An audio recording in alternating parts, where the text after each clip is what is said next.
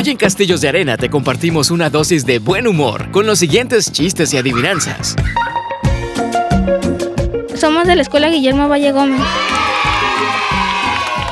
3, 2, 1. ¿Cuál es el animal con la cola más larga? ¿Cuál? Cristóbal Colón. ¿Por qué? El volcán de Pangaricutirimí, creo lo que tiene es Pangaricutirimí, sabe que los Pangaricutirimí primero será un buen despangaricutirimizador. ¿Qué se puede medir pero no ver? ¿Qué? ¿El aire? No. Hay dos respuestas, por así decirlo, que es la temperatura y el tiempo.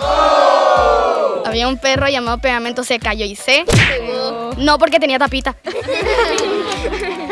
¿Qué le dice una iguanita a su gemela? ¿Qué le dice? ¡Somos iguanitas! Cuando cuentes cuentos, cuenta cuántos cuentos cuentas, porque si no cuentas cuántos cuentos cuentas, nunca sabrás cuántos cuentos cuentas cuando cuentes cuentos.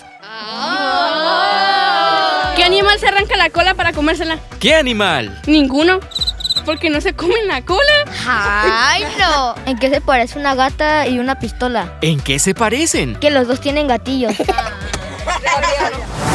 ¿Por qué los peces no usan Facebook? ¿Por qué? Porque le tienen miedo a las redes sociales.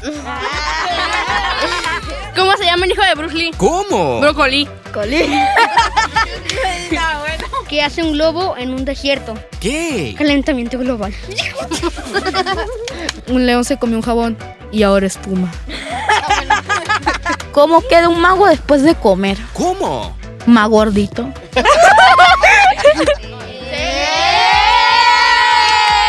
Coméntanos en Castillos de Arena cuál fue tu chiste favorito y si te dolió la panza de tanto reírte.